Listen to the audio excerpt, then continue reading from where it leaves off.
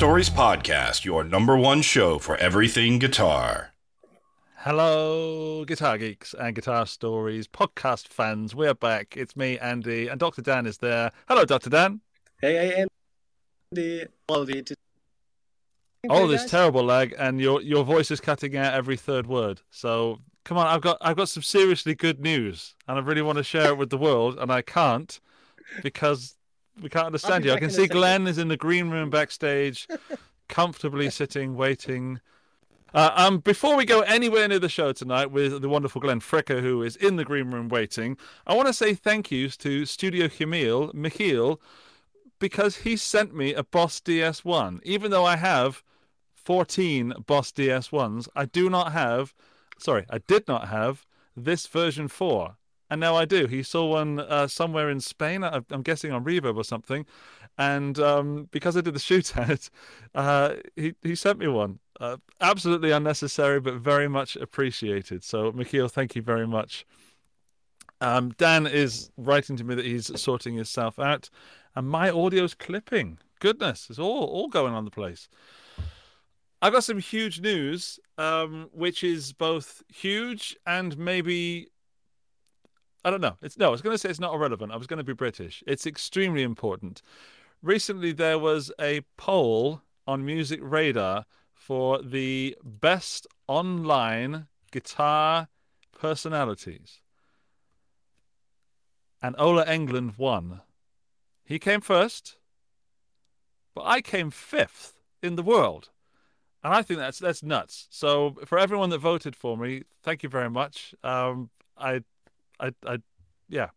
just realised that we've got Glenn here and he wasn't in the poll, so I probably shouldn't have said that. Okay, I'll tell you what, screw it. I'm going to bring Glenn in. Glenn, is it okay to bring you in right now whilst we wait for Dan? Why not? Wow, Hello, yeah, Glenn. you did make good for you, dude. Congratulations. That's cool. Wow. Thanks very much. Yeah, I'm not a guitar personality per se. It's much more like, more well-rounded studio stuff and whatnot. So there we go. Exactly. And I suck at mixing, so I need to watch There your you channel go. more. Mine's much more focused towards the whole, recording end of the guitar spectrum kind of thing, as opposed to just straight up guitar knowledge and whatnot. But I will say that I did manage to piss off the entire guitar community this morning, so I'm really happy about that.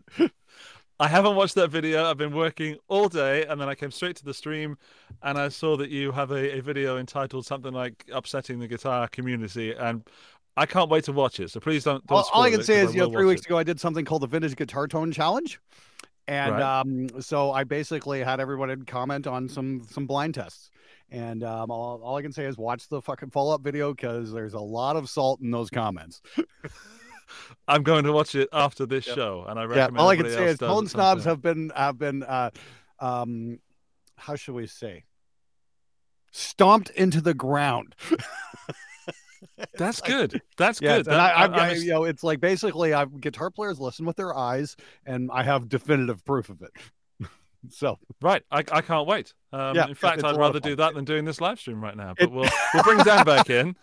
We'll bring Dan in. Dan, are you there? A lot of fun. And the whole purpose of that video wasn't to make guitar players look like idiots.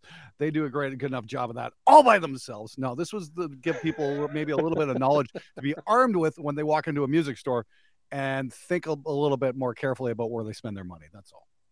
Right. That's good. So I'm always a big less money and getting all the same or better results. So exactly, I will absolutely watch that. Yeah. Right, Glenn.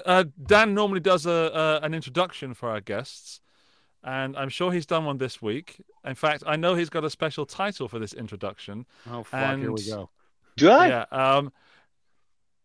Yeah. You text me on WhatsApp, and I said that you were winning. I can't say what it is. Shit. I was under the impression you meant my pick of the week, but anyway. Henning says hi, by the way. I just got a text from Henning. He's like, say hi to Andy. So, hi, Henning. Hi, Henning. Right. Okay. So, Glenn, here is your introduction. It's the Glenn-troduction. Oh God. So when today's guest starts talking or screaming, others listen. And today we welcome Ontario-based YouTuber and audio engineer Glenn Fricker, who earned a reputation to fucking tell guitar players and others online to avoid recording mistakes, and who's able to expose bad products and give honest reviews without even thinking about consequences. And while others still try to figure out the best way to play their solo, Glenn early on understood that a major part of the money in the studio is earned on the other side of the glass at the mixing desk. And with all of his experience throughout the years, he has created one of the most remarkable audio engineering channels that is entertaining thousands of people every week. And we're super happy for episode 87 to welcome him on the show. And I'm sorry to be late, but super glad to have you, Glenn. Welcome to the show. Thank you very much. Yeah, it's like, well, I do appreciate that. I certainly don't read that kind of appreciation in the comments. That's for sure. It always just starts out with something along the lines of "you motherfucker." I was warning it at the start of this, but it was probably going to be quite obvious. There's going to be some effing tonight. Yeah, that's for sure. Yeah. I normally keep my language quite clean because I think my mum's watching, but you never know. So, mum, apologies to Andy's mom. Ahead. Sorry. No, you don't have to apologize. You be yourself. You do you. All right.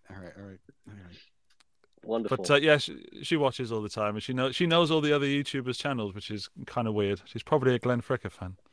Yeah. Hey, it's Michiel. How's it going, Michiel?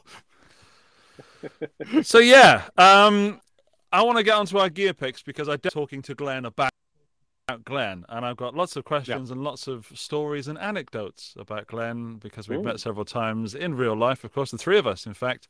And but we want to do some gear picks, mainly because Glenn, I think you might be able to support me this week. How would you feel if a person that worked for us consistently picked Ibanez products as their gear picks of the week? Consistently. Regularly. Yeah, there might be a bit of bias there. I'm gonna take a wild guess. Yeah, just a touch. That's fine though. It's his job, you know. It is his job. Yeah, and I also it's his like job to promote Ibanez. I mean, like, yeah, I'm not gonna hold. You know, I'm not gonna hold against him. Ibanez makes some incredible guitars. See, so that's why I picked them. Yeah. Okay. It'd be nice if I could try one on the show. I do show not deny it. see now, Glenn, you're just trying to get guitars for the show. So we're all trying to, earn a buck. Hey, I'll say this. I'll say this. After 6 years of trying, Schecter finally sent me something, and I'm so thrilled about that. So I'm like, okay, it's possible. All I can say is that. Good. Let's pray. If you have a question for Glenn, by the way, save them for a little bit later. We'll do the gear stuff, and you can ask them, but I'll put them in that little pile of questions, and we can ask him later, and you can send him money via PayPal, etc. So, we have gear picks of the week. I think we'll go for Dan's pick first, Glenn. Is that okay with you? Yeah. Oh, what's it going to be? Wow. What could it possibly be? Drum roll, please.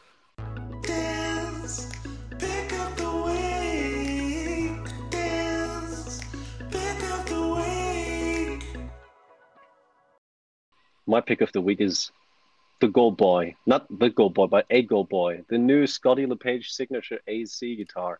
And I purposely picked this guitar over the TOD, over Tim Henson's model, because I just digging the looks.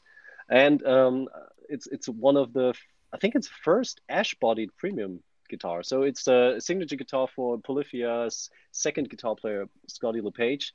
It features a beautiful kind of golden finish, new Fishman Fluence pickups with golden bobbins, a special inlay, Scotty LePage inlay on the 12th fret, and some offside white block inlays, which I really dig because I've never seen the inlays like these on AZs. I think it comes, of course, with a roasted maple neck and an ebony fretboard, so you have all the basic ingredients of the AZ line, but with some like Polyphia intricacies, like I said, with like the Fishman Fluence pickups and the golden look. And I'm just like I'm sold to this guitar. It looks gorgeous. Yeah. And this came out together with Tim's signature guitar, the TOD10, but my vote goes for Scotty. And I actually did an Instagram survey the other day where people had to pick either between the TOD10 and the Chris 10. And it was, I think, like 34 for the Chris and 66 for the TOD. So I'm going with the minority, but this guitar is my pick of the week because I'm digging that hard. The look's great. I'm pretty sure it sounds tight as well. How do you chaps like it? Strong pick? So? I think. Silence. There's never been silence ever in a response to a pick. I'm just not gonna sit there and go, ooh, Polyphia. It's just not my bag, man, at all. So, it's like, here's the thing. You actually brought the Polyphia guys to TGU number 2. Yeah. And I got introduced to them as, hey, this is this guy and this guy. Nobody bothered to tell me what band they were from, so I didn't recognize them. And I'm like, I could have had them on the show. And I'm like, I checked them out and I'm like, wow, you guys can really play guitar. Holy fuck. But, it's like, again, it's just not my bag. You know what I mean? So it's like, yeah, sure. If that's your thing, cool. I'm pretty sure you can play something else than just Polyphia tunes on that guitar. So I'm sure you can. Yeah, it's basically, it looks like an evolved Strat with humbuckers, and I mean, like, sure, why not? It looks cool. It's totally not my thing at all. Like, all right. I don't like the finish. I don't like the hardware. I don't even like the pick guard. Glenn demystifying my pick of the week. It's amazing. Yeah, it's like a Super Strat in gold. Not my cup of tea. Not mine at all. But hey, if you're the Super Strats, great. That's great. That's wonderful. Let's see what the chat is saying. Some people are just writing the word Ibanez. Okay, seems like Dan has got some money going out somewhere. I don't. To be honest, Sarang, that's a nice comment. This is a fair comment from Sarang. Hi, Sarang. He says, well, to be honest, Dan has picked this week regardless of my employer. That's a fair comment. I think, Dan, you've got a strong pick this week, regardless of your connections to it. Yeah, that's my take also.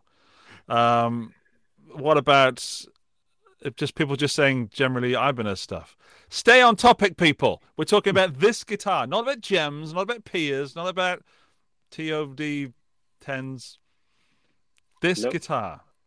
Right. Anybody else? Here's a nice one. Here's a sort of Alex Vanderpass says, "Wah ha ha ha ha ha ha ha. Glenn honesty is killing me." Rufflemeo. Hey Alex, how's it going, man? Hi, Missed you last summer, buddy. Would have been cool to hang, but oh well. Right, Dan, I think you have a strong pick. I think it's a good guitar. You know I love the AZs. They are some of the finest guitars in the world. I can understand why Glenn doesn't like the finish. It's a little bit washed out for me. I like a stronger gold when I have my golds. I like gold. I do like gold, but I like a stronger gold. Okay. What are the pickups? The Fishman Fluence. These are new, yeah. They previously went with DiMarzio, and now they switched to Fishman, and both boys have their signature sets. So this is Fishman Fluence set. I don't know what the voicing is about. Like, I really would have to check that out. So these are pretty new, but active pickups, Alnico based. Got to see how they sound. If they are specifically voiced for that type of music, with some sort of distortion and the rest pretty clean. Or if they can go all the way. I don't know. Sorry, I'm listening to Dan and I'm watching Glenn. And if you're listening to the audio version, you are saying all these... You are poking the bear. You are poking that Fearless Gear Review bear. If they're voiced for this genre of music. Okay. Are they only voiced for rock songs or math rock? No, that would be childish to say. But there are, you can definitely tell a difference between a ceramic-based pickup that's super... fucking shit, you can! You can, of course. No, you can't. Bullshit. That's absolute fucking bullshit. Bullshit. Fucking prove it. If you put the gain all the way up, you certainly can't tell. But if you play some bullshit, even with the gain down, you can't tell. You can. Come on. Ceramic versus Alnico. Okay, great. Hold on. One moment, please. Best time ever. I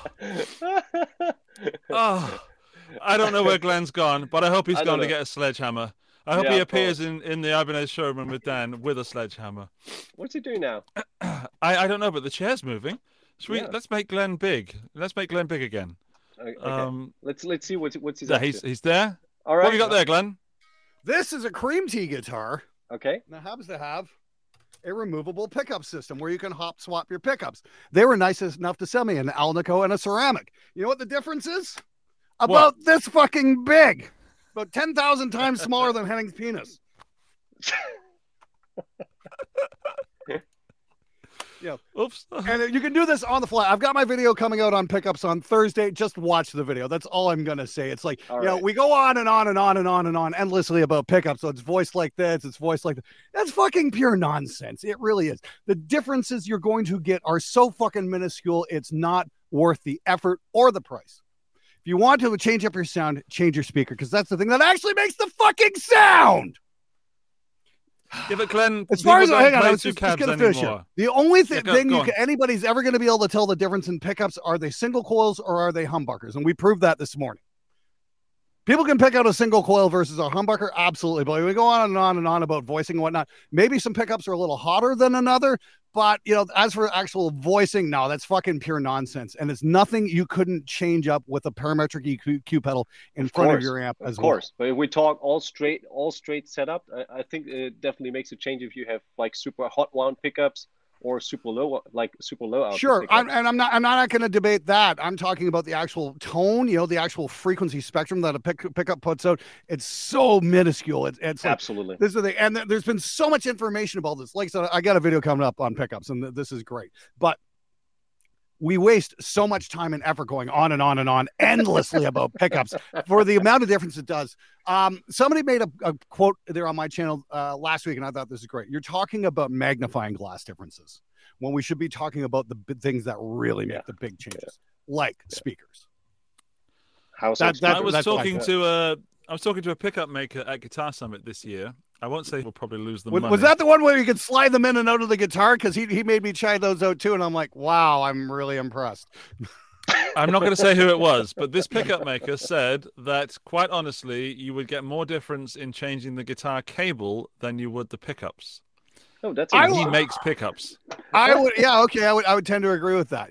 So when you go on, it's like, this is the thing. I had a conversation there with somebody else. I can't mention it. He used to work for a major pickup designer. I was showing him a guitar. He's like, "Oh, what kind of pickups are in there?" And I'm like, "Humbuckers." It's like, are they humbuckers or are they not humbuckers? That's really all you got to worry about. It's like in a blind test, people can pick out a single coil, no problem, but that's about as far as it goes. Yeah.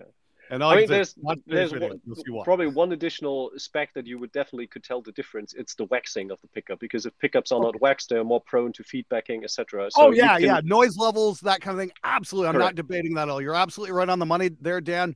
No question about that. Yeah, waxed pickups, if they're not done correctly, they're going to cause you all kinds of noise issues and whatnot. And that is a major concern. Is if you're considering changing out your pickups, is it going to improve my tone or is it going to clean up the sound? Because I've had a situation where I had a Jackson Rhodes V with really shitty pickups, and every time I'd have a rest, the pickups would just feedback like crazy. Swapped them out for some EMGs, problem went away.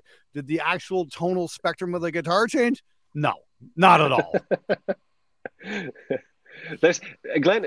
We jumped already right into the topic, but have you heard about the guitar pickup database on Instagram? I think that guy is doing all the testing, like the spectral analysis. Wow. And he's doing the A/Bing and actually kind of really pointing out that even if you think, if the manufacturer is pointing out that there's a big difference in the tonal characteristics, the actual diagram shows that, like you said, it's a minuscule difference. Right. There are differences, so it's not a lie, but you probably couldn't hear if you're not a well-trained musician, right? Let's say, exactly. At top level. And as a recording guy, I feel like I've been misled a lot of the times by guitar player. What's the word I'm looking for? Jargon, and when I'm looking for real solutions in my tone, I'm like, why am I not getting the sound? There's a lot of bad information out there. Oh, well, you need this, you need that. And it's like, no. Nobody ever says the really most obvious thing. Did you try upgrading the speaker? The thing that actually makes the sound. Yeah. Remember, we had an idea. If speakers had different colors and finishes, I think guitar players would swap them out and experiment much more with them. Oh yeah, exactly. Yeah, and that's the thing. I've been talking to some speaker manufacturers. I'm like, can we make them in Dayglow purple or something like that? And nobody's been able to pull that off yet. So I don't know. That's a cracking idea, right? I would love to make a bright purple speaker or one in bright yellow or something like that. I want to do a guitar speaker like that. Because if people could see them, they'd buy them. definitely. Yeah. Right, let's go back to our gear picks, because for the first time ever, I actually feel sorry for Dan in the gear pick. No I need to feel do a so. little bit of pity. It's Yeah, a and all I new gotta say is that guitar, you it's fuckers still out there plays call me a well. shill. Right, okay, so Dan's gone for this Golden Ibanez with some pickups in it, which I think are humbuckers. We've definitely clarified that. Active humbuckers. Active humbuckers. humbuckers. Doesn't make a I'm going to difference. go next because I can't wait to see what Glenn says about my pick. It's we'll play my. I've got a jingle, Glenn. We'll play that, and then Sure. and then I'll recover somehow.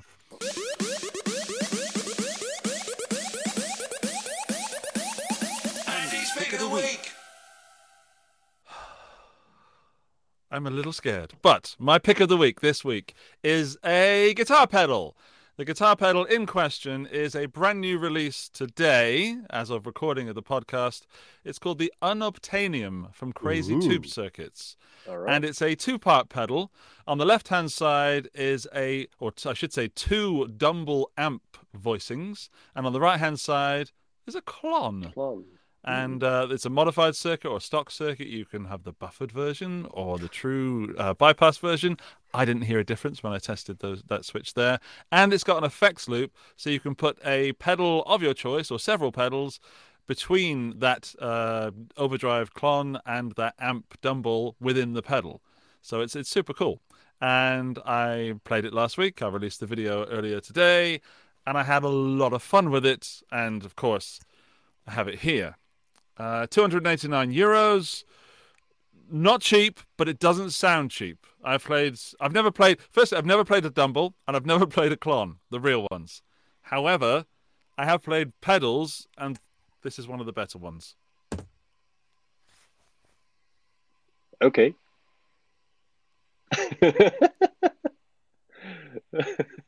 Oh, I'm sorry. Wow, that's amazing. Brilliant, I win. Right, let's move on. So you tried the Klumble or Dumbledon? What do you think? Does either side excel compared to the other one? I don't know. It just sounds. I put it to the Fender Deluxe Reverb, and without it, it sounded dull and boring. And it's not a pedal you can hide behind either. Like you got these sort of, I don't know, these what would you call them? High gain chainsaw sort of pedals. You know those things. You can hide behind. No idea what you're talking about, Andy. There we go, Glenn. Thank you. You can hide behind heavy gain and fuzz. This one, it just brings out all your little finger movements, and I had to really be careful with my playing, which was interesting as a player. But I really enjoyed the pedal. I can't say. I can say that it's better than the cheap versions of the Dumble stuff and the Klon stuff I've played, because of the noise floor and things like that. You know, that when you turn the gain up, you have less noise and things like that. And, it's got a remote switch as well, which I didn't really use, to be honest. But you can switch between the two amps with a remote switch that you plug in on the side. All right. I really dig it. And I think some people are going to love it. And some people, it's just not for some people. And then I put a fuzz in the effects loop, and that sounded glorious. I want to just make a note here. You know, I was at where was I at? I was at Blackbird Studio in Nashville there, you know, just before COVID, and I was working with Warren Hewitt on a project there, and he was doing his master class, and I was just kind of hanging out and helping out and that kind of stuff, and it was a lot of fun, you know. And next door, actually, there were some guys experimenting and working out some pedals with some very high end amps, and one of them happened to be a Dumble. So I had a chance to plug into a Dumble and try it out. And it was like, are you guys fucking serious? You're paying this kind of money for this? Really? What the fuck is wrong with you people? What's the big deal? I don't get it. It's like, yeah, okay, it sounds like a guitar. Great. It's like it's nothing to wet yourself over. Jeez. What speaker was it? I don't even remember at this point. And which pickups? Humbuckers. I agree with you, Glenn. I don't think an amp can be like 200 $200,000. I think that's just silly. I Insane. understand it as a history piece and the fact that they'll never be built again, but you do not need to spend $200,000 to get that sound. That's just ridiculous. I would agree. But then, it is just a pedal, but it did make my guitar playing session fun. And I got tones that were definitely, and it sat lovely in the mix. Like, as I said earlier, Glenn, my mixing skills are very limited. This, I didn't even have to EQ the guitar. It was just done, Well, great. And Then that's what you want. If it's going to do the job and get you there quicker, absolutely do it. Yeah. So, and this, I was going to say, Adam Neely, you remember TGU there a couple of years ago? He was asking the question, do we need expensive gear versus cheap gear, that kind of stuff. Were you there at that one? Did he ask you that question? Yeah. Well, he interviewed me for that one too and cut my part out of the video. And I'm like, because all I said is, look. Yeah, I'm not in the video either. Yeah, because I didn't give him an answer he liked. But the point was, it's like expensive gear will get you there faster. All right. And so that's fair. The stability in a lot of ways, expensive gear will get you to their goal faster. It's like you can make cheap gear work a lot of the time, but the expensive stuff will just do it quicker. It'll get you to your goal where you want to go. I mean, like, this is like whether or not it comes to working with, let's say in the context of, say, making up drums. Like cheap mics you can make work, but expensive ones you'll have to spend a lot less time messing around with to get them to sound good. Fair comment. So about that pedal there. If it's getting you to your goal faster, great. The less time you have to spend messing around, the same thing. Same thing with my camera gear. And lights and that kind of thing, just doing the YouTube show, spending the money on the good lights, believe me, that's going to save you a lot of grief in post. Same with, I finally upgraded to some Sony cameras and they've got this amazing autofocus system.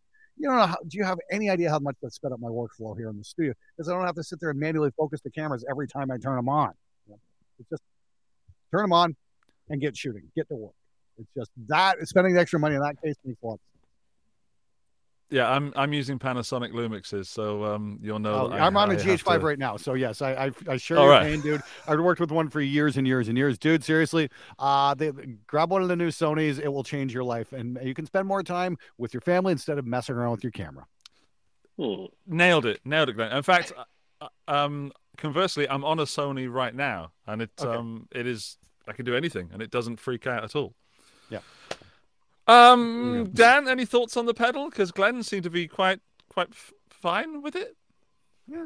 Interesting. I'm really not in the market at the moment for a pedal, but I like the idea of combining those two. So you have something at hand where you can just fiddle around a little bit with both, let's say, interpretations of good guitar tone.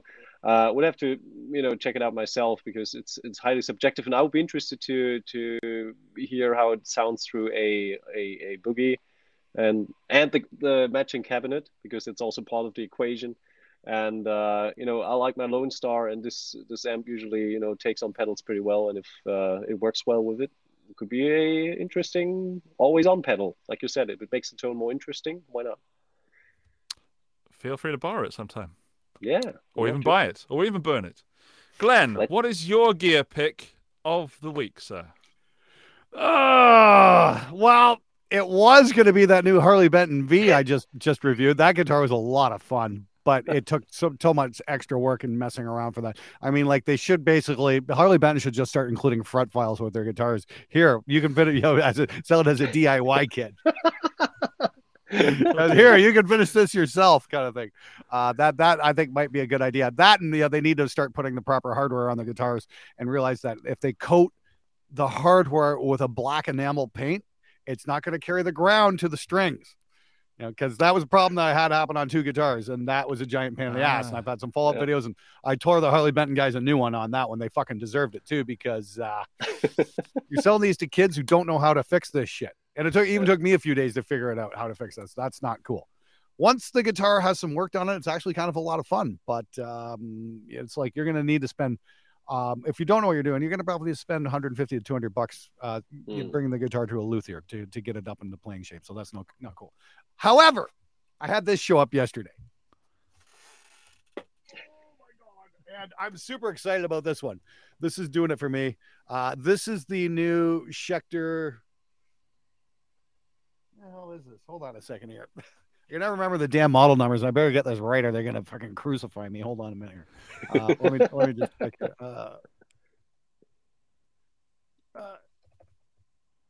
Yeah. Hold on one sec.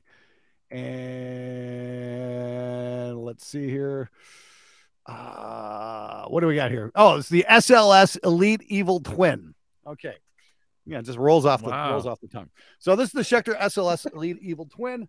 This is 24 frets. They got Roman numerals down the fretboard so the guitar players don't get confused about where they are. Big help there. And, it's like, hey, play the 5th fret. And you can just go to the guitar player, you're trying with them. Hey, make sure you're on the 5th there. You go, oh, well, there we are. Great. Just helps them out big time there. And I got to say, I'm really impressed with the fit and finish. The guitar just came absolutely flawless right out of the box. There's like no marks, no scuffs, no in-system damage to speak of. And, that's what I've been having a lot of problems with a lot of guitar manufacturers as of late is in-system damage. I mean, I paid $2,800 for a Mustaine V earlier this year, and the paint job was amateur at best. And I was not impressed with that in the slightest. This is about half the price of one of those Mustaine Vs, and the finish is flawless. Tune-o-matic bridge. It's got a compensated nut, and it's got locking tuners, so that's great. The guitar plays wonderful. The fretwork is beautiful. It's got about the biggest frets I've ever seen in my life. And I was going to say, I like to play low string pinch harmonics, and this really grabs the notes, and you can play them with a lot less effort, like on the low string or on the second, third, fourth fret, and just nail the squeals like almost every single time. This guitar is really easy to play with that kind of expression. It's got humbucking it's got active humbuckers, so it does take a 9-volt. And I will say this: I did a little experiment just before we got in here, actually, and I was checking it out with a couple other guitars using the same strings, the same scale length, and same amp settings, all that kind of stuff. And I will say this: I've got a Solar that sounded a little bit fatter, and it was very slightly until you do the fish. These got Fishmans in it, so they got the 2 voicings, so you can pull it out. And I'm not sure if it's an actual, they're hitting the coils differently, or it's an actual little, parametric EQ circuit in there. I'm gonna take a wild guess that it might actually be a parametric EQ that they're doing, and it's just a slight thing. Again, it's all just about magnifying glass differences in tone. So it does sound a little bit fatter with it pulled out. And it will switch to single coil mode too, which is really cool. You can pull that, and you got single coils, and that you will hear a difference because single coils definitely have a massive tonal difference. Everybody could pick that out in a blind test, no problem. But when you start getting into the minutia of the tones, it's really not that big of a deal. And although I got to say the guitar plays brilliantly, it sits really well. It's nicely balanced. I'm really gonna like this guitar, having it on the show. I can't wait to demo it. I'm going to be shooting this over the next couple of days. I can't wait to get it on here and putting it in a regular rotation because Schecter built a monster. One of my absolute favorite studio machines ever was my 2007 Schecter C1 Hellraiser. That's wound up on a lot of client records, mainly because of tuning stability. It doesn't have an Evertune or anything like that, but the thing stays in tune, and you can change tunings very simply and not have to worry about the neck doing scary things and whatnot. I've never actually even had to set that guitar up since I brought it home. Since 2007, it's just rock solid. So I'm hoping this continues in that tradition. So there we go. That's my pick of the week. Pretty damn cool guitar, not stupidly expensive, and plays really nice. And we'll see how it turns out. So there we go. That's a solid pick. So we've got 2 guitars. Dan, what was the price of the AZ that you talked about earlier? That's $14.99 in the States, and I think $7.50 in Europe. $17.50. $17.50. Wow. Yeah. I think Glenn's yours is about $1,400. Is that right? Let me just triple check that one moment. I'm so sorry about that. I should have had that information ready to go. No worries. The pedal that I chose, the Unobtainium, is coming in at €280. Okay, yeah, the SLS. I'm sorry. Go ahead. Sorry, please. Oh, the SLS is $13.99. So $13.99. So 2 guitars of similar prices and a pedal, which should be nowhere near the price of the guitars. Glenn, what we do, which you'll enjoy this, we play a game called Buy, Borrow, or Burn. Okay. And in this hypothetical situation, you have enough money to do whatever you want, and you have the resources available to you, such as fire.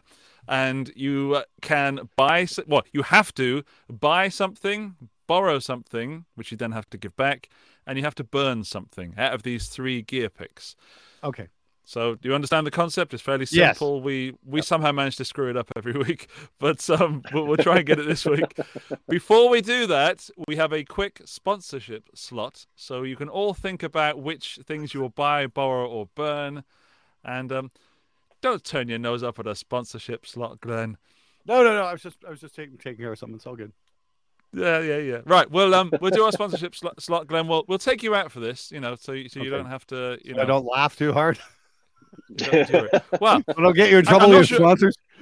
I'm not sure if you will. Let's find out. Dan, we have been sponsored by Guitar Auctions for the past, I don't know, for quite a while. And 6, 7, 8 weeks. I don't know. Yeah, we've been building up to tomorrow. Tomorrow is actually the auction where they'll be live online showing you the guitars, not just the guitars, the amps, the memorabilia, the pedals, all the kinds of stuff that they'll be auctioning off tomorrow as of the live show. So that's the 7th. And also, I was going to say Uber tomorrow, the day after tomorrow. Uber Morgan. The day after tomorrow, the 8th. And that's the main pedally day. I want to show you some stuff that I found because I found some really cool stuff. Okay. But bidding is open now. So if you want to bid on something, you can bid now. It's live. I wouldn't recommend you do, because of sniping and things like that. But you could if you wanted to. Anyway, I found this amp. It's a 1970s Selmer all-purpose 30 combo guitar amplifier. It's working, but it's not original stock.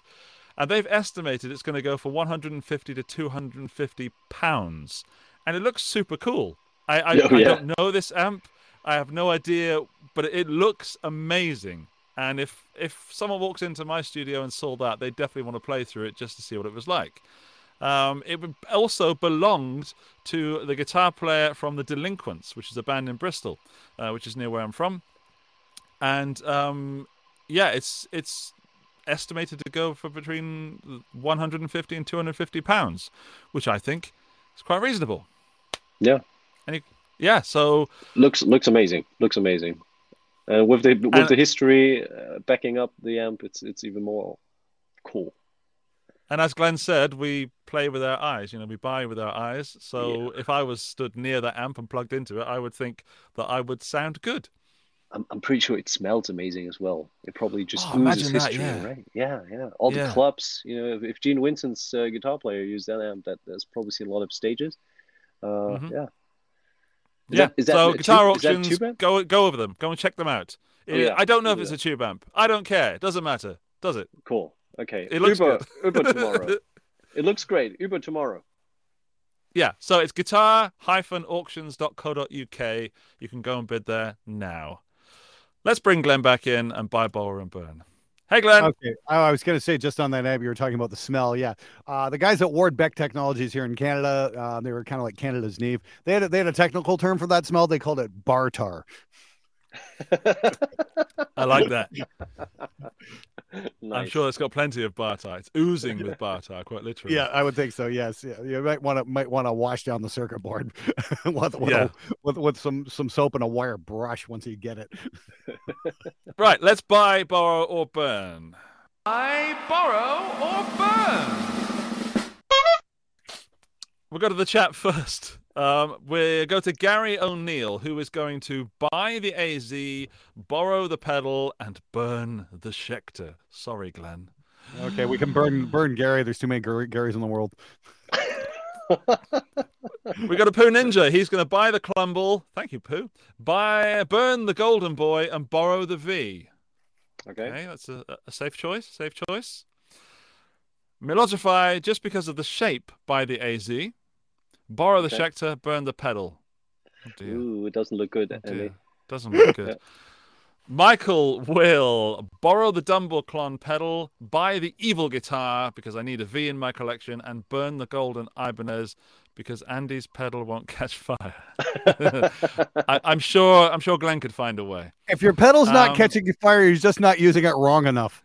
We've got a man called Adam Steele from Hot Pole Studios. Hello, Adam Steele.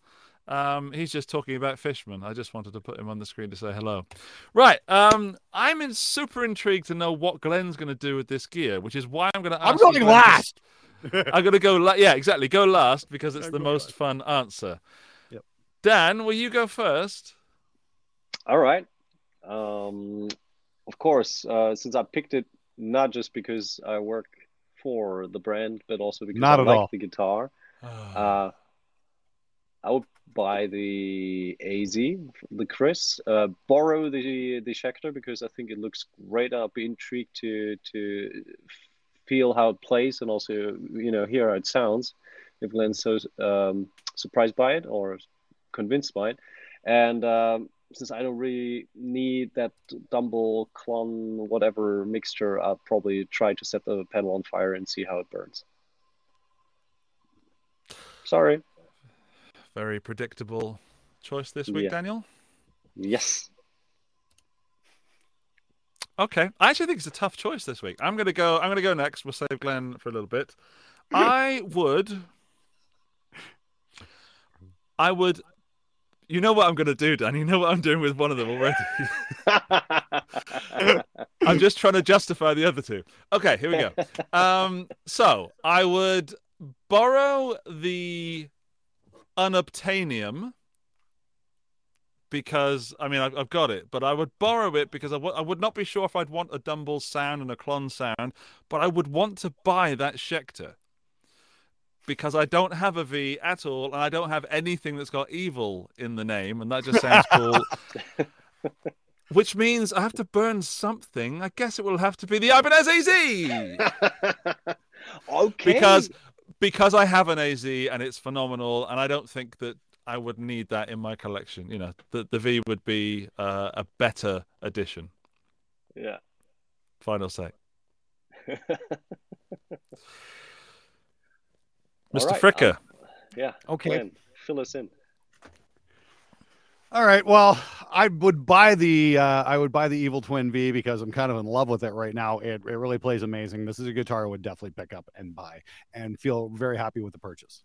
I would borrow the Ibanez because most of all, I just want to take it home, do some test recordings on it, run it against some other guitars with the same scale length and strings and whatnot, and see if there's anything about this voicing in the pickups that Dan's marketing bullshit is going on and on about.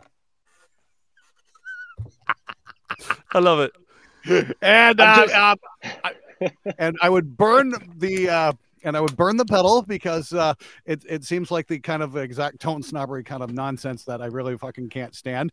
And to burn the pedal, I would probably hook it up to about 7 car batteries all in series, and then plug it in. That's how you make a pedal burn. For a great video. I love it. I love it. I love it. But was it you talked about the voicing, wasn't it Adam who made the point in the studio about using different voicings of the same pickups to kind of make it sit nicer in the mix? Is that something I don't know how true that is. Like it might not. I don't know. I'd have to test it out to verify. That's an interesting claim. I'd love to see the evidence. I'm sure he's got the tracks around and he'd be more than happy to share it with me. Yeah. I think I don't know how if it's a case for these Fishman pickups, but isn't the idea behind the Fishman, the Fluence, the whole Fluence pickup idea that they have 2 modes? One is the most a more passive mode, and one is a more active mode. So the discrepancy between the curves should actually be pretty recognizable in that case, right? It's pretty hard to tell the difference. Okay. I'll say that. I've got several Fishman guitars. I had a Strat that I wound up selling that had some Fishmans in it, and that was a little bit easier to tell. But when you're talking about some of the more higher gain shit, it's kind of difficult to tell. I've got the V here. What else do I got? That's good. Got Fishman Sonic. Give me 1 second. I'll be right back. We do everything live. Yeah. Just leave. Oh, we whilst Glenn's gone, we didn't talk about it. I came 5th on the Music Radar poll of best guitar. I don't know what it was. Number 5. That's amazing. I was 5th. Yeah, in the world. In fact, in the universe, I might say. In the universe, who is 4, 3, 2, and 1? Can you fill us in? I beat Justin Hawkins, which is stupid because he's amazing and I love his show. Okay. I was just underneath Rick Beato, so Rick Okay. and Justin Hawkins had an Andy sandwich. Then I can't remember number 3, but number 2 was Arya from Guitario. She is phenomenal, and I can't pronounce her name. And number 1 was the magnificent Ola Englund. All right. Interesting results. But congrats on number 5. Yeah, Thanks. yeah. Congratulations on number 5, Andy. That's amazing. Good for you. I hope more people watch your show. You know, I hope because so you deserve it. too. I'm getting hungry. You know, it's like my other guitar there is made from material called Rafane, and that just came in a little while ago. Yeah, it's like a composite guitar. Yeah, it's from Poland. right. It's from Poland. It's really fucking cool, actually. And it's got a Fishman on it as well, and you really can't tell the difference if you pop that coil top or not. So, some guitars maybe a little more than others. Let's just put it that way. There's no definitive answer there. Good. Right. Well, that was revealing gear picks this week. It was slightly predictable that I was going to burn Dan's pick, whatever it was, and somehow we survived Glenn Fricker, choosing our picks. So thanks very much, Glenn. I really enjoyed that. Okay, good. That was fun. Cool. Good. I'm glad you enjoyed it. We're going to go talk to Glenn now about Glenn and what Glenn does. So if you have questions for Glenn, spotlight is on him. He's going to enjoy this thoroughly. I can tell already. Oh, God. I'm going to kick it off with the first time that I met you, Glenn. Firstly, I am a big fan of what you do. I enjoy what you do, and I learn from what you do. And out of all the people we get on the show and all the YouTubers that I know, you're one of the only ones that actually make time to watch, because it's not too... I'm never going to get any blues licks from you. It's very different to my content. And yeah, I like what you do. Compliments are finished. That's now, done. Okay. But yeah, I was also a big fan when we first met, which was Music Messa in 2018. Yep, I remember that. Yep, we went out for Mexican food and you got sick. Exactly. This is the year that Henning had his camera bag stolen. Right? Yeah. Stolen. Okay. Spoiler. Yeah, if you're in Germany, don't go for Mexican food. Yeah. But what people might not know is that we did go for Mexican food, and I was super sick. And I remember stumbling through the streets of Germany, trying to find my way back to my Airbnb. And I was staying with a family as well. And they thought I was probably under the influence of something, but it was purely just Mexican food and Music Messa. And what people might not know about Glenn is that not so long ago, you asked me if I genuinely was ill that night, or if you'd offended me and upset me, and I'd left because I didn't like the company. Yeah. And as I said back then, I was truly ill, and nothing you said or did was an issue. But the fact that you remembered that, and the fact that you cared, says a lot about who you are as a person. Well, yeah, of course you care. I remember we were we didn't get the entrees. We were just like sharing a plate of nachos. I was wondering if you're getting grossed out by that or something like that. And Hell no. I'm like, was it my manners? Oh fuck, I'm so sorry. Yeah, but there we go. Well, I'm sorry you were feeling bad that night. That kind of sucked, because it was a pretty good meal, actually. Yeah, I managed to get one beer down me and some kind of food, I think. But then you had to pay for me because I just ran out of the restaurant, which I did pay you back via some live stream at some point. Yeah, it's all good. It's whatever. It's no big deal, man. It's just like I said, finally ticked off my list. Bad. That was an interesting week, and that was I remember that as the year Music Messa died. Oh yeah.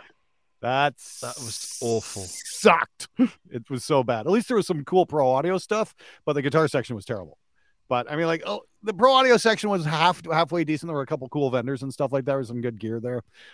It was much bigger than the guitar section was. So yeah, that's kind of cool. And this is the thing at those trade shows, I'm always kind of fighting with half my friends. They're like, oh, let's go check this out. Let's go check this out. Well, fuck that. I want to go see look at the mics and preamps and shit. Because I'm a studio guy. Understood. Guitar stuff's good, but I love the studio gear. Yeah. Right. If we may, yeah. Go ahead. No, got a question from the chat. Oh, come on. Yeah. Do it. We'll go to a question from the chat, from Sarang, which is a two-parter, and there's a lot of text. So, question for Glenn. I've always loved how perfect your articulation and voice modulation is. My theatre nerd grandpa would have loved to have watched your show because you talk exactly the way he said any presenter should. Did you ever have any training in this regard, or is it just as you are? Lol. Wow. Ooh. Well, I don't know if it's training per se, just a lot of practice. You know, it's like this thing. I do this every single day. This is my job now. And you know, it started out kind of as a dream back in 2014. Now I've been doing it, you know, full time for the last 3 years. It's been magnificent. It does take a lot of practice. It takes a lot to come out of your shell. I mean, like I was just thinking about this the other day, you know, this is the thing. I was terribly shy as a child. Terribly shy and very, very unsure of myself. And I'm like, I remember this, you know, even like going to a video arcade in 1982, 83, you know, during the Pac-Man rage and all that, being very, very, very shy, even about what video games I would put my quarters into, you know what I mean? I'd sit there and watch and see which one would be the quote unquote best value for my money. Spoiler, none of them were, but but I mean, what could I actually play? What was I actually, you know, tough enough to try, that kind of thing. So yeah, it definitely was a lot of practice. I think a lot of it came out of dealing with musicians in the studio. You know, that was the thing. I did that for 20 years, you know, I did that for about 15 years, maybe 10. How many years did I do it? A while. I did it for quite a while before I started doing YouTube, but it does take a lot of practice. I mean, like my earliest videos were all scripted, and I started doing more and more stuff off the cuff as the show evolved, and I just found because I could do stuff faster that way. I still do the occasional scripted video. They're a lot of fun because I can sit there and write my jokes better. So that does help. But no, good jokes need to be refined. It really can. This is the thing. My friend, you know, you guys see the funny guy on the show, but in truth is I'm just an asshole. At least that's what all my friends tell me, because you know I'm always running my humor by them, and they get all the B material. You know what I mean? So all the horrible jokes that I tell, you know, everyone just gets pissed off. You're such an asshole. And I'm like, well, I'm writing. You know, it's like you gotta find out what works and what doesn't work, and not all the jokes you write are gonna land. So I think Henning said he's a 5%. So he gets 5% good jokes, and the rest is trash. And I think that's pretty generous as far as Henning's jokes are concerned. No, I think that's fair. I think it's fair. Yeah, okay. I don't know, but only the 5% gets put in. I've known Henning a very long time. Not once have I ever found him funny. Oh, it hurts my heart. He's an incredible guitar player and an incredibly gifted musician, and a pretty damn good speaker too. So he at least has that to make up for it. But funny, whoa. All right, I think there's a question from Gary O'Neill, who's asking. We have a super chat. Super chat, yeah. And he's asking, what speaker is the best all-rounder, or should we have different per genre? If I get another Scylla, I'd like something different than V30 plus Neo Cream. Yeah.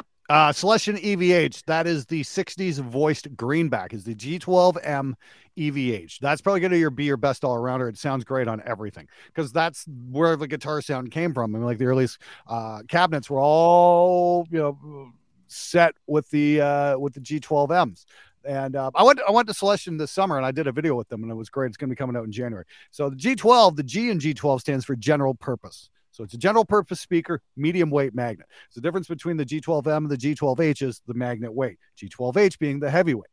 But this is what the guitar players originally started playing on, were the G12Ms, because they're the general purpose speaker, because they're a full spectrum range speaker. They're not just voiced for the mid range. Yes, that is the greenback, Michael McFall. Absolutely. And this is the sound that rock and roll grew up on, or the G12Ms. Those were the most popular of them. And the only reason they wound up being popular is because that's what Jim Marshall could find that was cheap, and that he could put in his speaker. That's how the sound evolved. It's just how it happened that way. So if you're looking for a great all-rounder that does great on metal, does great on rock, does great on blues, yeah, that's the one right there, the G12 EVH, because the new G12Ms are voiced a little bit differently because they've changed things up a little bit. These ones, they worked with Eddie Van Halen to get that more mid-60s kind of sound going on that they used to have, because the speakers have changed over the years. Most notably, the vintage 30s have really changed over the years. The new ones that they're putting out sound a lot closer to the older ones, and they sound amazing. So there we go. So Thank that you, would be Glenn. my In fact, first pick for speaker. Wonderful. I'm actually Lightning. follow your advice because I'm using vintage V30s at the moment, and I opened up my cab after watching your video and found that I have one of the ones that are hopefully not a 2017 because that was absolute dog shit in your video. That was really bad. But I think the one I have is not one of the better ones. So I will be changing my speakers, and I think I will probably follow your advice. Yeah, the G12Ms are incredible. They really are. And if you're looking for something really unique, you can pair it with like a Hempback. But I don't know if the Hempbacks have hit release yet. I know they've had some production issues and whatnot. I've actually got a couple of the original models. They actually have the serial numbers handwritten on them, and it's like that's one of those things. Like you can have those when you pry them from my cold dead hands because I know those are going to be collected. That's just the thing. I was going to say, and if you have the scratch, if you have the money, go find some 70s Celestion blackbacks. Okay. For some stupid reason, they're not worth as much as the greenbacks from that era. And there's absolutely no difference other than the plastic cap that they used on the magnet.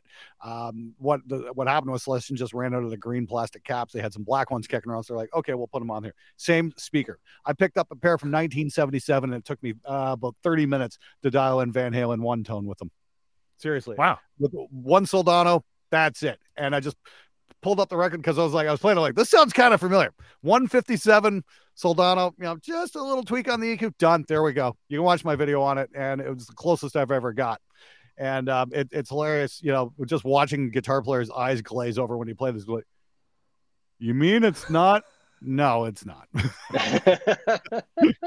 is the reason why nobody could ever get Van Halen tone, because they're barking down the wrong, they're going down the wrong path. They're barking up the wrong tree. They're thinking the pickups and the tubes and the tone wood and all the rest of that bullshit's going to make some kind of big difference, where they forgot the most fundamental thing. And that's the thing that actually, makes the freaking sound. So if you can find the right speaker from that era, you're going to have a much easier time trying to go through, because a speaker ultimately is a filter. And how that is a very, very complex filter, and everything you do to your guitar sound is governed by that filter. Everything you do, every boost and cut you make on the EQ, every pedal you put in, everything is controlled by that filter. The speaker is like gravity to human beings on earth. We're governed by it. We don't even notice it. This happens all the time. We don't think about it. It's the same thing with guitar players and speakers. Everything you do is governed by that speaker. I'm embarrassed to say it took me a long time to realize that. Thankfully, years ago, but I was a long way into my playing career before I realized that maybe I should try looking at the speakers and the cabs that I was playing through rather than buying another head or another guitar. Mm-hmm. So, I was going to say, now I've got something insane like 12 4x12s in here, and I've got no space to live in at all anymore. I need a bigger studio. You and me both, brother. We've got a question from Pooh Ninja, and he's got a question about your work.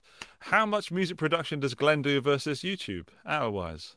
Oh, these days I'm mostly doing YouTube. I mean, like I get a lot of requests from bands, and then I give them a price quote, and then usually they vanish. Because musicians are cheap.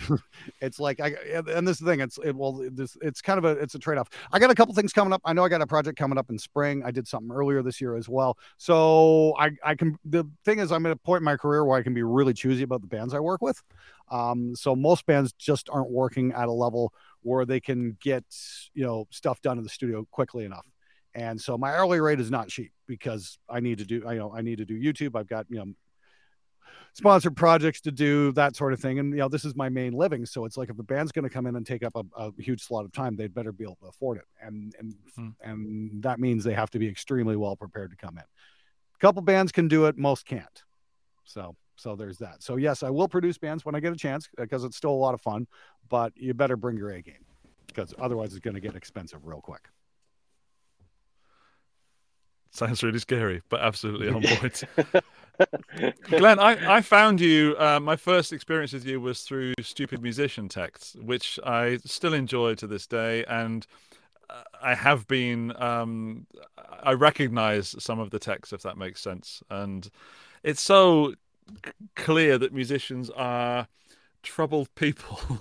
They just can't seem to function. And I think that what you did was I think you actually kind of fixed musicians to a certain extent. People were probably far too embarrassed to be, oh, that sounds just like what that guy on YouTube is saying. And I know that some people I was working with changed the way they worked because they didn't want to be the subject of a stupid musician text or be likened to that. But Okay, then fair enough. My world with you came sort of like, I want to say full circle. I was watching a Netflix documentary on autotune. Yeah. And I was watching this autotune documentary, and then on my screen on Netflix is Mr. Glenn Fricker. So I screenshot the screen and I sent it to you. And you're in the autotune documentary. It's amazing. Yeah, that's Canadian, that's done by a Canadian filmmaker named Sam Dunn, and he's got a production company called Banger Films, and he's done some really amazing stuff. He's done the two-part of their Metal Headbangers Journey and Global Metal. Those were a couple films that came out about 2006, 2008, sometime around then. Fabulous movies. Then he did like a tour documentary with Iron Maiden, and they talked about, loading up the plane and all that kind of shit. That's really cool. He's done documentaries on Alice Cooper and most recently ZZ Top. Those are on Netflix as well. And then, This Is Pop came out. And he's actually an anthropologist. So he studies human culture. So that's where all this comes from. Really amazing stuff. And I was kind of blew me away because I've been a fan of his films. I'm like, oh, cool! I got to be in one of his films. That's really cool. What really blew me away is I'm like right in between, like right after Neil deGrasse Tyson. I'm like, wow, that was the coolest part. It wasn't the fact I was in the film. It was like I got to be like, come in like right after a guy I really respect. So that was pretty wicked. And I was just really happy to be part of that. Hopefully I'll get to be on Sam's show at some point. He's got Banger Films YouTube channel as well, and he talks a lot about metal and that kind of stuff, and they do some shows and whatnot. Love to do something on that at some point. I think that'd be really cool.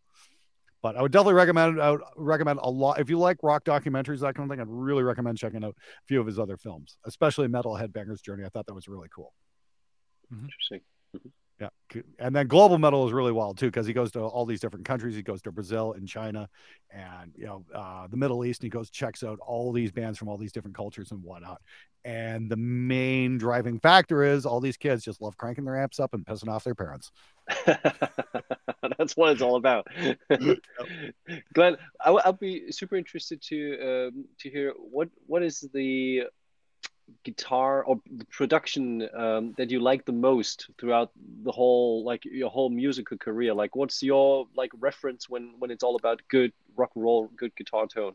I don't have I've got a couple of references. I don't have, it's not just down to one, that's for sure, but I can name off the top of my head Heartwork by Carcass. That guitar sound was legendary. We're actually going to do a video where we try and build a replica of the cabinet they used, because it was actually two Marshall cabs with the backs off and then duct taped together. And, wow. So they got this massive guitar sound. So I'm going to try replicating that on the show and see if we can pull that off. Colin Richardson is just a production genius. He really is. I mean, like Andy Sneap, who was just on my show recently, he interned for Colin. So I mean, Colin's just a legend. He's done so many incredible sounding records. But that Carcass Heartwork, that's one. Let me see other amazing guitar sounds. Corrosion of Conformity Blind. That was lightning in a bottle, that record. They only ever made one record that sounded like that, and it was absolutely incredible, done by a producer named John Custer. I don't know how the hell they got that guitar sound, but it was glorious, and it was the heaviest thing I've ever heard. And let's see here. Yeah, a lot of Andy Sneap stuff sounds incredible too, like This Godless Endeavor by Nevermore, that kind of stuff. Jeff Loomis, again, just a great just a great guitar player. What's my other reference tone? Oh, of course, yes. In Flames, Clayman. Very unique, super heavy tone on that record as well. Frederick Nordstrom, huge influence on my overall production methods and whatnot. Super cool dude. Hope to have him on the show at some point too, because I think that'd be super cool. And when you say that those albums had influence on your production routine, how do you get the info? How they worked on that? Do you reach out to a lot of engineers? Okay. Well, this is the thing. We back 2005. There was the Andy Sneap forum, and a lot of the guys who hung out on the Andy Sneap forum in those days, from about 2005 to about 2008, all have careers in metal production these days. Okay, right, okay. You'll recognize a bunch of their names, like Joey Sturgis and Adam Nolly Get Good and Misha Mansour and Lasso Lammer, all those guys were all learning. We all hung out on this forum. We all traded ideas and knowledge and that kind of stuff. And it was the most helpful thing ever. Like, most of the different forums are, just, glorified mudslinging matches. This was really unique because everybody was trying to get better. So everybody helped each other out. We'd throw mixes up and we'd bounce them off each other. Hey, what do you guys think? What we should do here? What we should do here? And, the whole insulting, personal attacks thing was just not tolerated during that time. It wasn't until Joey had a hit with Devil Wears Prada that the forum went to shit. But it was really great there for a couple of years while we're all still in the learning phase. And if you go on that forum, it's still there. There's a thread called That Clayman Tone, and or That Clayman Sound that I wrote, and I was asking, hey, does anybody have any knowledge of this? And the thing, got like, I don't know, 300,000 views or something insane like that on a forum post. And it's just, it's a mile long. There's probably 60, 70 pages on there now. And it was all about learning the mic technique Frederick knew. So I kind of mastered that technique, but I never ever got the sound right. And finally, I just out of the blue, I found Frederick on Facebook, and I'm like, dude, what the fuck is going on with this guitar sound? I sent him a little video. I'm like, look, I got the cabinet, I got the mics, I got this, I got that. What am I missing? He's like, well, we used the 5150 on 2 tracks, but we used a valve state on a couple of tracks too. I'm like, oh, there we go. That's that grinding sound I've been looking for. But it also comes down to, and again, it's all just like knowledge and learning. And it's also having the right speakers. That was one thing I was never able to get the sound for, because I bought the cabinet, but it had those shitty 2006 speakers in, which had this horrible top end. Because when Celestion shifted their production from England to China, the production quality did not go along with it. And it was only up until very recently that they've actually been able to make the vintage 30s like they used to make them. They say, oh, well, we've just increased the quality control. And I'm just, oh, come on, guys. Let's be honest here. You've been shitting out crap speakers for the last 15 years. Somebody finally flew over there and showed them how to make them correctly. That being said, the English speakers are pretty great. Like, I was going to say, if you're into the Creambacks, they've got the same lady working at the Celestion factory for the last 30 years. She still makes those speakers by hand, and she's got some skills. I got a great video of it. Like I said, it's coming out in January, and she really knows her stuff. She's really awesome, and she's a metalhead. She's literally got a bumper sticker at her workstation that says, "I'd rather be moshing." Cool. Fantastic. When did you visit Celestion? Was that after last summer? So it's before your V30 revelation, or yes, after? Yeah. Well, that's the thing. They said, the guys at Celestion are like, let me send you a couple of new vintage 30s, and I'm like, come on, really? They're like, trust me, these are great. And I'm like, okay. I opened them up, dropped them in, and like, yeah, they're fucking great. They're really great.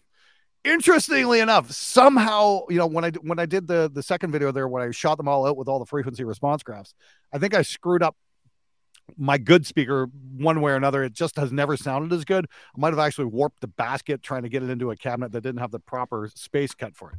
Because, if it's like a speaker's tensioned almost like a drum head, and if you fuck with that, it's not going to sound the same. Speakers are very finicky things. Let's just put it that way. And so I actually decided to roll the dice, because one of the big questions that came up, and this is going to be a follow-up video coming up on my show in a few weeks. I rolled the dice, and a lot of people have asked, hey, well, if I order these, am I going to get the new ones? And they've been sending a lot of emails to Celestion, because I've been getting emails from Celestion they're like, yeah, thanks for that video, asshole.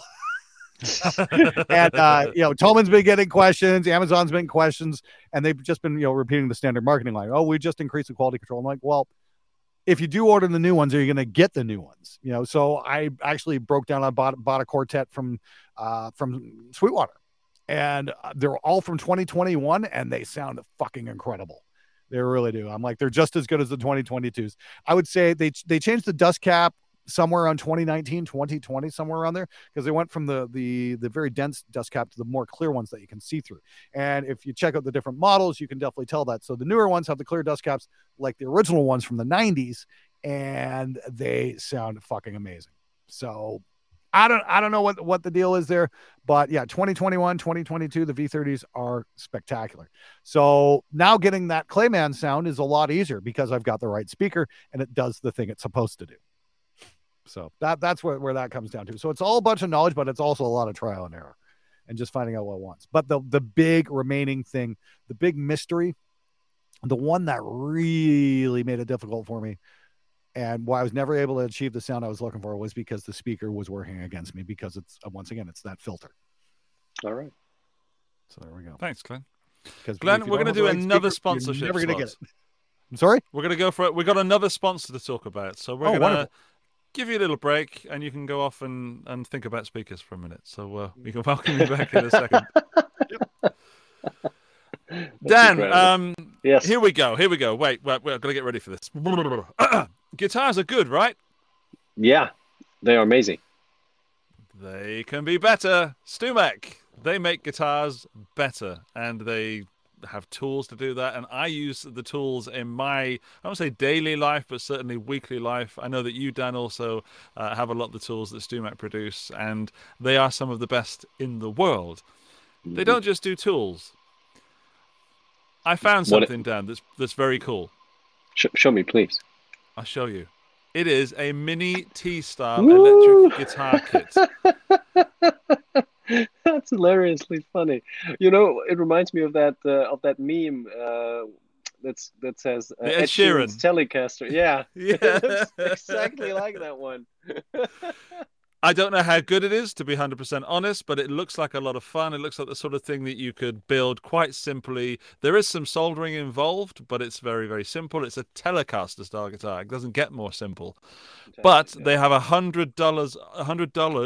I can't say the word dollars. They have $100 off the mini electric guitar kits at the moment. So if you're listening or watching around this time when we've aired the episode, then save yourself $100 at StewMac by buying yourself a kit.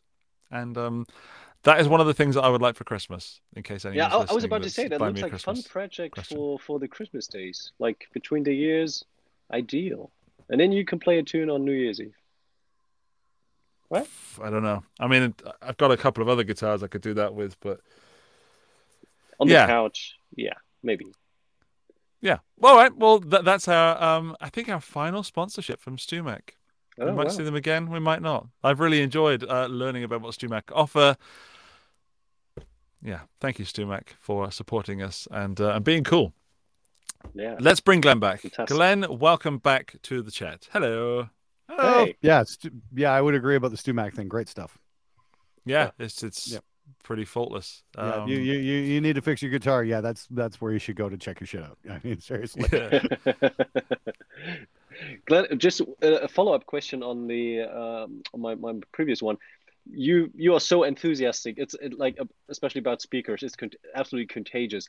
Was that born out of the necessity to kind of find a certain tone, or were you always fascinated by the, let's say, overlooked effect that speakers have, and kind of started your quest there to kind of demystify and figure out what, the specific specifications are and what, speakers produce, what kind of tone? Let's see here.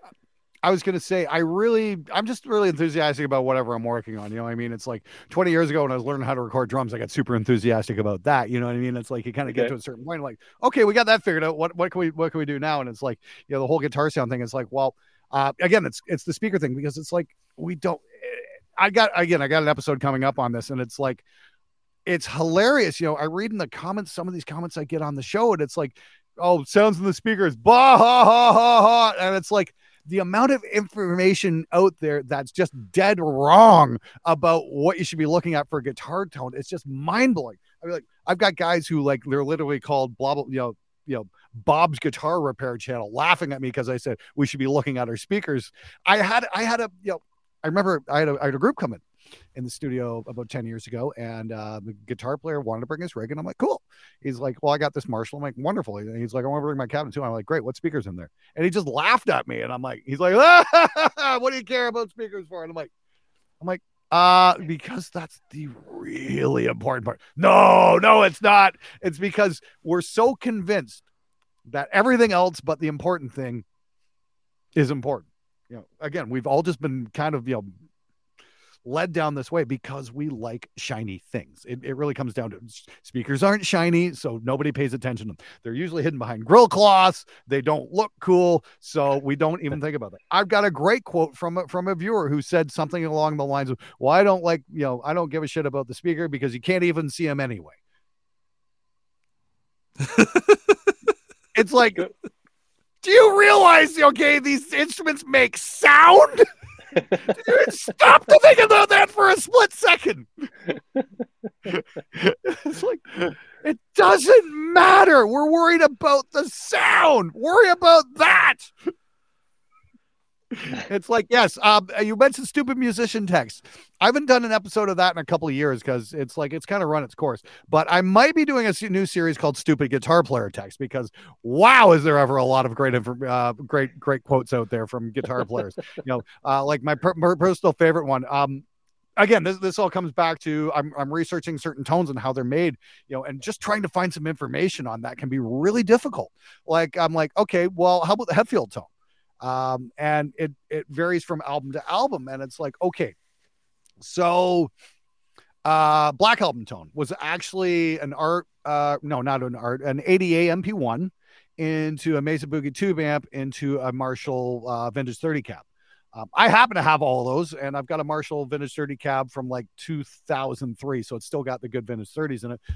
It's still got the English made Vintage 30s in it, so that's cool. I've got somebody lent me an ADA MP1 and I need to do a video on this anyway. So, and I've got enough tube power sections. I'm sure I can get it figured out. So getting that tone shouldn't be too tough. But if you start looking at Ride the Lightning tone or, Master of Puppets, that kind of thing, that's where things get a little bit more unclear because there's a big debate onto what was actually being used in the studio. And then you start looking into, what speakers they were using. And it's like, there's just no information at all because nobody stops to think about it.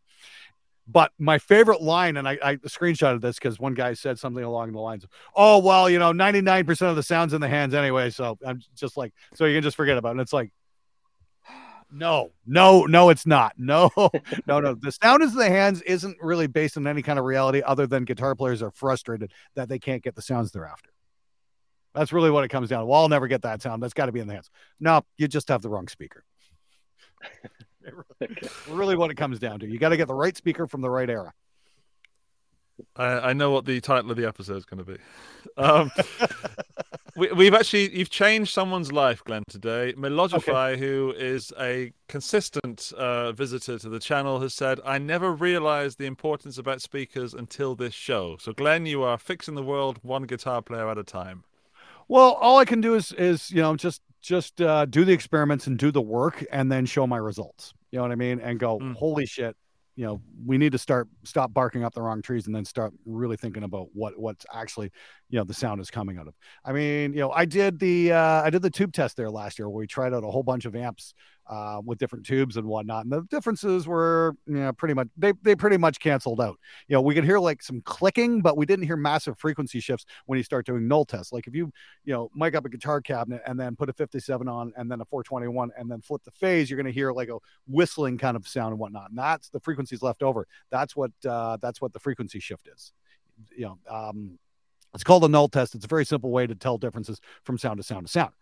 So I thought, hey, let's have some fun here. Let's try out a bunch of different preamp tubes, a bunch of power amp tubes, and start doing null tests. And let's put it this way: most of the guitar community wanted to crucify me for that one because I'm like, guess what, guys? The tone is not shifting here. So all you guys are going on and on and on endlessly about this kind of tubes, that kind of tubes. Well, guess what? Not based on any kind of measurable scientific reality, unfortunately.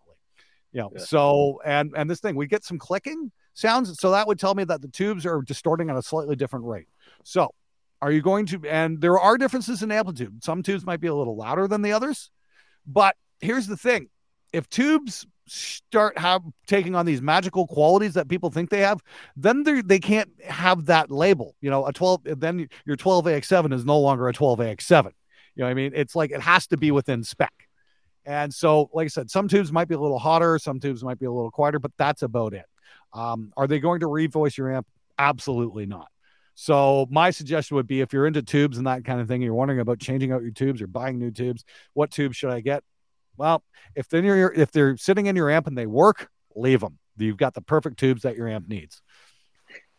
And Jim Lill will back me up on this one. Did you guys see the video he did on where sound comes from on a guitar amp? And he built like the breadboard amps.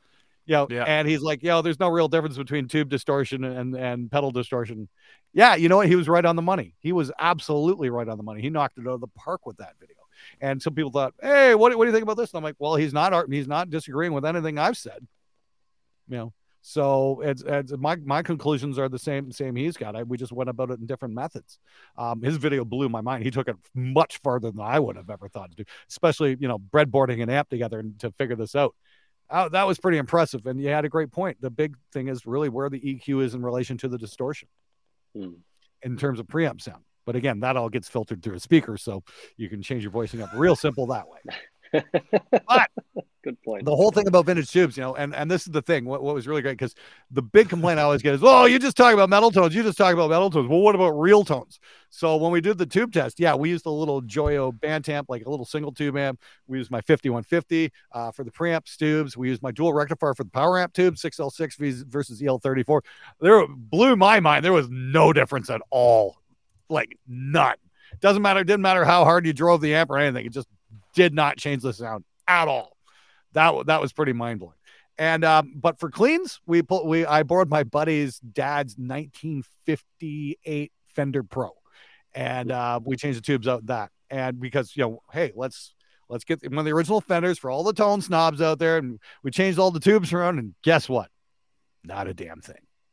No noticeable difference other than amplitude, other than some tubes are a little louder than others. That's it. So now this all comes back on what's called the Fletcher-Munson effect. Okay. You guys know what that is? No. Okay. All right. So human perception is flawed. So Fletcher-Munson effect is this. Basically means when we hear something louder, we think it sounds better. Okay. So if you play something and then you play a slightly louder version of it, you're automatically going to think that the louder one, sounds much more fuller and richer and that kind of thing. When there's no real difference in the sound, all there has been is a volume change. And this is something that screws up guitar players massively because they don't think to make, even volumes out and take a listen. So once you take those volume changes out and then start, Fletcher-Munson effect. Hey Ryan, how you doing? Hope you get sunburned, you fucking albino bastard. I hope you're enjoying the sun down there in San Diego, man. Anyway, miss you, dude.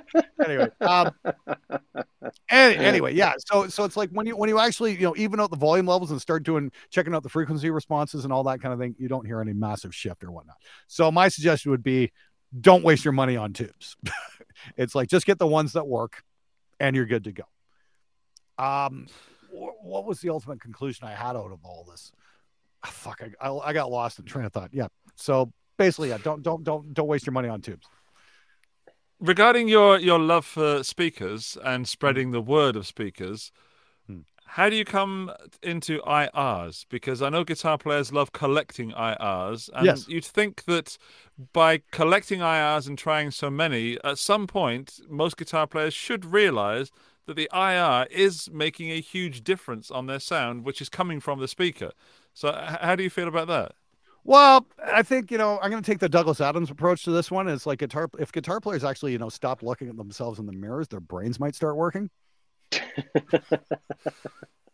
Sorry, I didn't hear what you said then. I was looking at myself in the camera.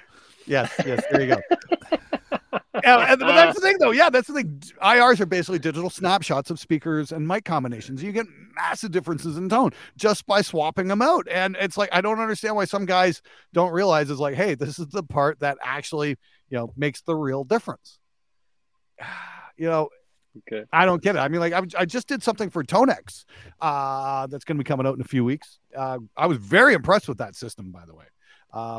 And I did like 4 amp captures here. I did the Engel, the Soldano, the Driftwood, and the Rev, and I captured all 4. And it's all variations on a theme. It's all, one might be a little bassier than the other, that kind of thing, but it's all basically kind of sounds the same. It's only when you start changing out the speaker that you get the massive, gigantic differences in tone. Soldano might be a little less bottom end kind of thing. The Driftwood might be a little brighter, that kind of thing. Again, it's all just basically where the EQ is in relation to the distortion. And that's all. Still haven't tried Tonex. I need to get my It's very, very, very good. The interface is a little clunky. I've got some issues with a couple things, but when it comes to the actual amp captures, they're brilliant. They're really good. Kemper should be very fucking worried. Let's just put it that way. Okay. Interesting. Yeah. Oh, wow. They're really good. Cool. Yeah, I'd definitely recommend spending some time with it and playing with it. It's great. Glenn, we are going to finish in just a moment. Is there anything else about speakers you'd like to mention before we sign off? The great thing is, the speakers aren't really that expensive. You know what I mean? You can True. Yeah.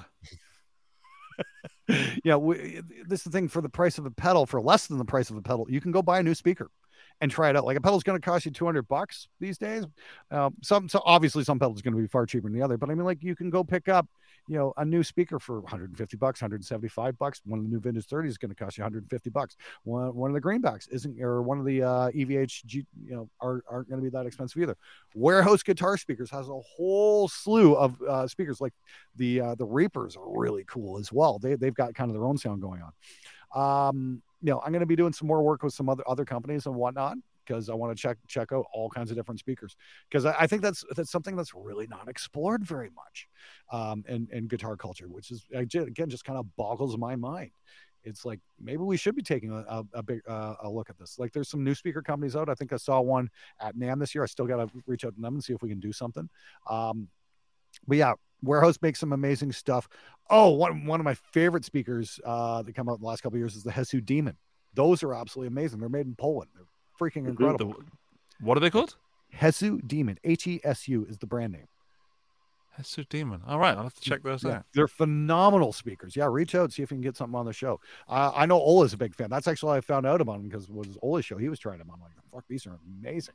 So those are really cool. So, we're kind of actually at a bit of a renaissance when speakers are coming, because I know there's just so many available out there. I got some Mojo Tones that I still need to check out. I know I want to do some stuff with Jensen as well as I've got that Mick Thompson speaker by what's the name of that? Eminence. Eminence. So, the Eminence has the whole thing. 77? I keep hearing some great things about the Swamp Things as well. But I just did again, just going back on the whole speaker thing. I mean, like, I just did a video with Laney about, the early Black Sabbath tone, and Adam Steele can back me up on this one. Yes, Sarang, you're right. The DV77, that's a really cool speaker. I got one sitting in my angle cab. But I just did a piece with Laney on their little 3-watt amp. That's a lot of fun, because I had to redo that because Adam Steele got completely shit-faced the night before with the Germans at Kier Street. And he's like, "Can you take that video down, please?" And I'm like, "Yeah, that might be." I fucking warned you guys. But anyway. But Adam actually did the captures for 2 notes that go along with that thing, and they actually captured one of Tony's early cabs. And it's really easy to dial in the early Sabbath sound, because the early cabs weren't mounting Celestions, they were mounting Goodmans. And those they were Goodman speakers, and that's why it had that really unique buzz to them. And if you do a little extrapolation, a little bit of deductive reasoning, Texas Heat and the Swamp Thing, you're right, Dave L. I keep hearing about that. I want to check that out for sure. But here's the thing. Early studios in England, well, not early studios, but I mean, like, late 60s, early 70s studios in England would not have had an abundance of SM57s, because back in those days, the SM57 was still made in America. So it would have been expensive to get one into an English studio. However, the Sennheiser MD421 was made in Germany and didn't quite have all the excise taxes it did back then. So they were much easier to get hold of. And a 421 is voiced very differently than a 57. But if you watch a lot of European videos from classic rock bands, a lot of guys, they're everywhere. They're on the drums. People are singing into them because they were cheap and easy to get. So if you take that 2 notes capture that Adam Steele did of the Goodman loaded Laney cab, supergroup cab, and you put on a 421 mic on it instead of a 57 and crank it up, boom, there's first Black Sabbath album tone right there. And that takes about 5 seconds to get with the right knowledge. Wow. And the thing is, you go check it out. Like, we did a cover of NIB with it, and we nailed the tone. I mean, nailed it. And it took nothing. And the thing was, all the comments were going, "Yeah, but you need P90s, but you need P90s, you need P90s, P90s." Like, no, it's not the fucking pickups. That's the title of the show. It's not the fucking pickups. There's the title. There you go. It's the freaking speaker. Which actually brings us full circle to the very beginning of the episode when I was bringing up the Fishman fluences, right? Yeah, exactly. Glenn, thank you so much for your time, man. It is always a pleasure hanging out with you, and Pleasure's it's really, mine. really cool to finally get with the show. Thank you so much for having me. Totally down to do this again at some time if you want. Wonderful. Thank you, man. Thanks for schooling us in caps. Please, everyone who hasn't really touched base on the whole topic, check out your caps, do some research. It can only improve if you know more about, what's going on behind the magic curtain. Hey guys, if you do watch my show, please leave a comment on some of my videos and ask, why hasn't there been any Ibanez on your show yet, Glenn?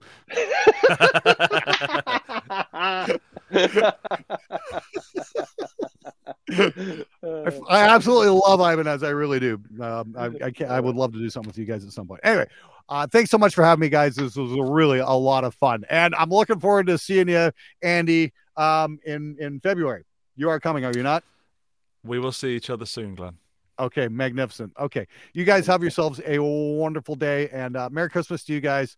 Yeah, it is December, so we can actually say that Christmas is like 19 days away.